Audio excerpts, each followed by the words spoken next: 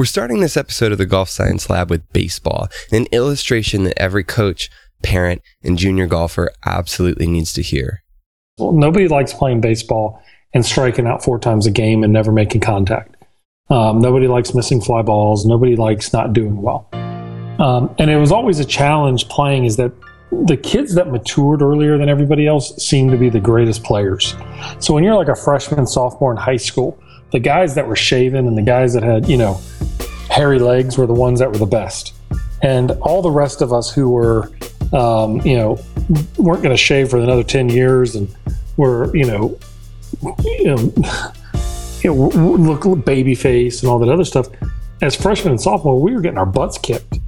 But what you would see is guys that were so good early on, and they would play and they would be the workhorses and the studs. They would get to a spot where they no longer played well because their talent was getting bypassed by the guys who were late maturers. And so the early specializers, the guys that were, on all the great teams early on because they were usually the oldest kid and they were getting all the exposure and all the opportunities and they were the rock stars, is when testosterone hit and maturation hit, they no longer were that good. And so they burn out. One is they burn out because they don't enjoy it anymore because they're not playing as well.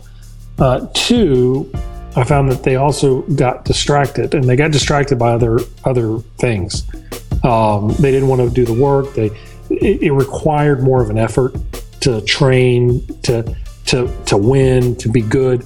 The guys that were the late bloomers were the ones that were so hungry. I was a late bloomer, and I didn't grow until I was a senior in high school.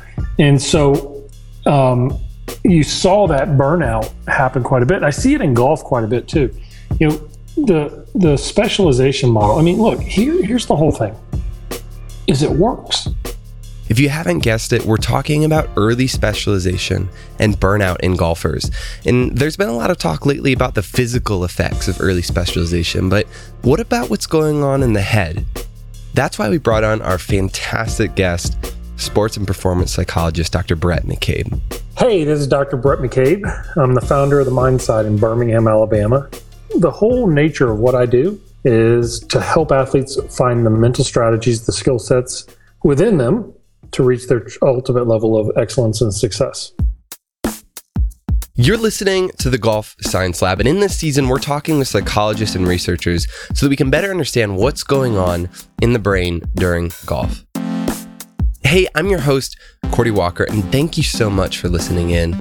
Today especially, this info with Dr. Brett McCabe is really critical to understand as we talk about golfers and burnout in junior golf and early specialization. It's something that can have a big impact on a lot of people's lives. If you enjoy this, make sure to check out Dr. Brett's podcast called The Mindside. You will like that.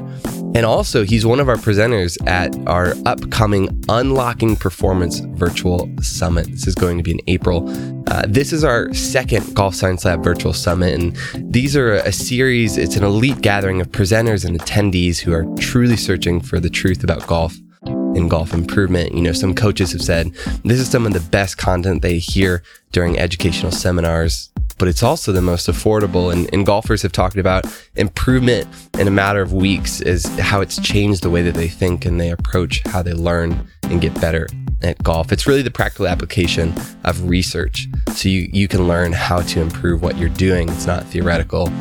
It's real life. And the early bird pricing is available now. It's only available for a couple more days. So head over to unlockingperformancesummit.com. Get your all access pass and join us. First, a quick word from our sponsor. I think we're in a great time right now in the golf coaching world where we're starting to look a whole lot less at the fault only being the golf swing. And so many students, obviously, right, when they hit a bad shot, they're constantly saying, what did I do wrong? What happened with my swing? And we have so much more knowledge in us that we are able to guide them and coach them in a manner that, hey, you know what, this really happened because of your mindset, or it really happened because of how you're practicing. And these are the types of things that we're trying to create at golfscrimmages.com, is just a big awareness and a wonderful tool for these coaches and players to understand the real meaning behind a bad shot, that seldom is it just your swing. Head over to golfscrimmages.com and watch a video showing you how this all works and start climbing the leaderboards. golfscrimmages.com. Most would say that early specialization doesn't work. But Dr. Brett has a different way of looking at it. He sees that players excel and perform very well when they specialize early. The problem is the retention and the ability to carry that out at an elite level. If I've got a young golfer who's 9 and is going to play other sports, but we're going to spend 5 days a week at the golf course learning how to hit a driver and learning how to hit and putt and chip, and they never really make the big 9s and 10s that a lot of junior golfers make, and they're constantly shooting at par, or they're strong enough to be able to overpower a golf course, and they can hit driver chipping while everyone else is having to hit driver 3-wood wedge because the other kids can't get their driver off the tee box, who's going to probably enjoy the game more? The kid who's the early specializer and the kid who's put all his time and effort into golf. So the other kids go like, this isn't much fun. Well, that kid is loving life. Well, what happens is, what my experience is seeing those early specializers, it works, okay? But they get to about 14, 15 when the other kids stop playing the other sports and they're growing and maturing, and all of a sudden their learning curve is pretty fast. And they've now brought in other skill sets. And those other skill sets have come from the ability to sit on the bench and the ability to fight through challenges and the ability to win and lose and all the other things that go with it. Now, all of a sudden, those kids are really good. So the kid who's the early specializer has never psychologically been in the situation to have to fight through it.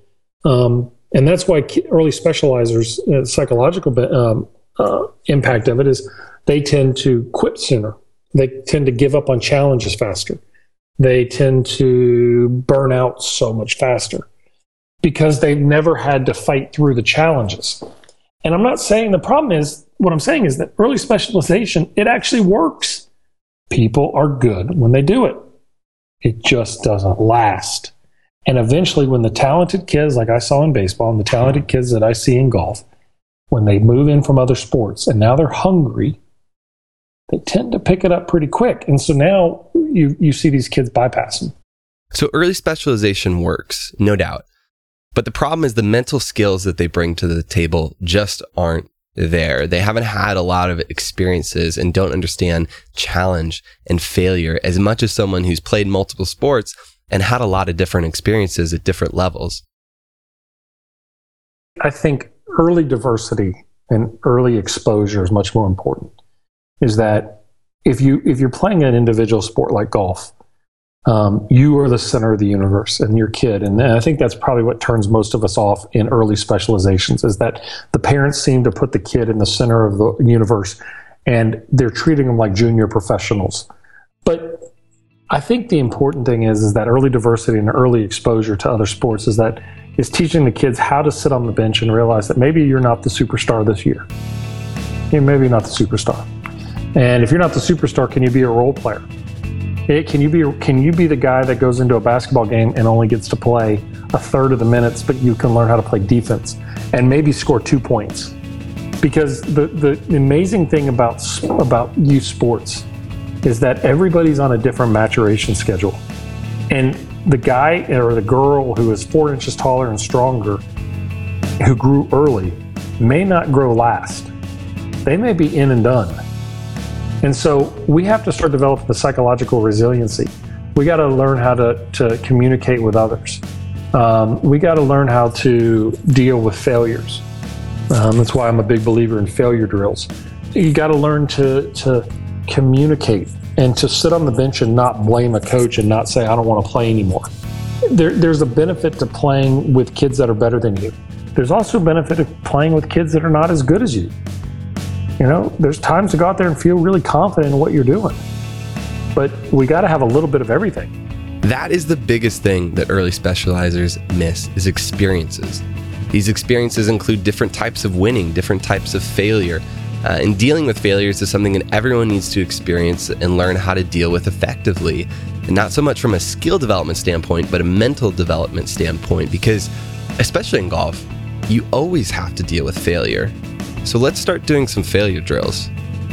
And so what we want to do is put a kid or put an athlete or put a player through drills that's going to force them to probably not succeed at it in order to see how they handle it. See, I want athletes who come back to me and go, that drill that we did kicked my butt. When are we doing it again? Because I'm going to get it this time. Versus, I don't want to do that drill ever again because it made me lose my confidence. Well, first of all, a drill can't make you lose your confidence unless you choose to allow that drill to make you lose your confidence. I've got a putting drill that I do that is really hard. So it's we call it the closer, which is 8 stations around the hole. You have to make 24 in a row to win it, all from 5 feet, or you have to start over. The average completion time is over an hour and a half for the first time through it. Because, you get to number 23, you're 2 away, and you start getting nervous. So it's a failure drill. You're going to fail at it. But can you handle the failure in order to put it in the back of your mind to focus on the success? Can you deal with failure? Can you bounce back and try again and again? It's a skill that some people have and others don't. And if you don't, it's something that you need to train and practice. Just like you work on hitting your driver, you have to learn how to deal with failure and learn how to become really mentally tough so you can bounce back. Here's an analogy of how this plays out in another sport. And by the way, if you're not a fan of looking at other sports, I think you should be. Some of the best ideas come from outside the world of golf. Anyways, let's get into it. This started with a program that I was doing for a college football team where they were doing rounders, which are 110 around the side and 110 back down. So 330 meters of running. And they had to do it under a certain amount of time. And the coach told me, he said, we got a problem with our kids' fitness levels during competition. They're failing out there in the second and third quarter. I mean, they're dying. But we do this hard physical conditioning test. And I said, well, the physical conditioning test is not about growing. It's about them surviving it. And the survival is anybody who has to run those rounders, you have to run 12 after practice under a certain amount of time, and you have only a certain amount of time in between sets, is that the first one you're going to run to kind of see what you have. And then after that, you're conserving energy so that when you get to number 9, 10, 11, and 12, you can find the kick within you, because nobody wants to be in a position of absolute exhaustion. Well, when you condition the mind and the body to be conserving and to protect, we got a problem. So I changed the game. And I said, we're going to go out there today, and we're not going to tell you how many we're going to run. You choose how many you run today. But the only rule that I have is that you have to give me 100% of whatever you have in your tank. If you have 30% left to give and you are exhausted, can you give me 100%? When you feel you no longer have anything left to give, you can remove yourself from the drill and go stand in the center and recover, and then cheer on your teammates. No coach, not me, or no teammate can criticize you for when you bail. The first guy bailed after 2.5 rounds. The next guy at 4. The average rate of completion was 8. We only had a handful of kids out of 100 that made it to 12. And we asked them afterwards, why was it so hard? I mean, they ran a third of what they'd been doing. And they said that every one, they had to ask themselves if they had any more left to give. And one of the kids said, I had to face failure on every, and I didn't tell him what kind of drill it was. He said, I had to face failing and getting around that corner and not being able to finish on every one of these. But I kept pushing through. I kept finding something inside me that I didn't know I had. Now, I wouldn't do it every day, but I would mix things in to say, okay, and what that's forcing you to do is instead of conserve, it's forcing you to face those demons that are inside each of us. One thing I wanted to address with Dr. Brett is those that have succeeded, those that did specialize early, but have gone on to be world class, because there are always those that break the so-called rules. So you're fighting with 150 other people across the age dynamic that are competing for your job. So it's really hard. There's a lot of factors. Some people work really, really hard to get there, but they never think about staying there. Some people work really, really hard to stay there, and then they think they have to change what they're doing. Tiger Woods, Rory McIlroy, those players, Lexi Thompson, or those types of players. That look, they're the proof as to why specialization works. Okay, now, was it healthy for them? I don't know. I don't know them. Maybe why would we say it's not? People say, "Oh, look at the problems Tiger's had." Well, how do we know we wouldn't have had those problems? We don't know that. What we do know is that Tiger early on, his dad trained him through a variety of techniques to try to induce pressure and stress around him. Okay. Rory McIlroy, I was watching the Oscars last night, and Leonardo DiCaprio, previous to the Oscars, was talking about how his parents supported his vision early on to be an actor in Hollywood. He grew up in East LA or East Hollywood, whatever it was. And he kept begging his parents to take him to auditions. What happens if his parents had said, no, that's silly. And his passion is that. Now, there's stage parents, right? There's adverse stage parents. We see them, they make shows about them. But there are still people who get through. And at the same time, there are actors that just all of a sudden fall into a role and become a great actor. The point is, there's so many pathways to success. What I focus on is, okay, what can take an athlete and make them the best, most well-rounded person ever?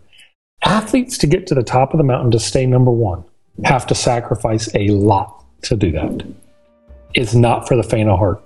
Well, it's like climbing Everest. It takes 6 to 9 weeks to climb Everest. 1 out of 10 climbers die. So those who are climbing to the top of Everest, they have to make decisions at each base camp if they're willing to take the sacrifice and the risk to go to the next. I read an article. They have a dead body who's up on the mountain, because once you get to a certain level on Mount Everest, they don't bring the body down. It's frozen, so the body looks normal. And there's a guy they call Green Boots, who I think was a 25-year-old climber who died, and climbers have to step over him to stay on the path. And one of the climbers said, I was climbing and I went to go step across Green Boots. And everybody knows who Green Boots is. I mean, it's like the ceremonial or symbolic nature of crossing as you're in the death zone, as you're pushing to 29,000 feet. He said, I went to go step across Green Boots, and all of a sudden I had this insight that said, I'm good, I'm done. And he turned around and he went back down to the camp that he was at, because he said it was no longer worth the sacrifice. I saw in my living eyes what that sacrifice was worth, and I didn't want to do that to my kids. Now, when you get to the top of Everest, you're only up there for 10 minutes. That's all you get. And it's only the size of a pool table. So for some people, that sacrifice is worth it, and they don't care if they destroy things in their life because it's so important to them.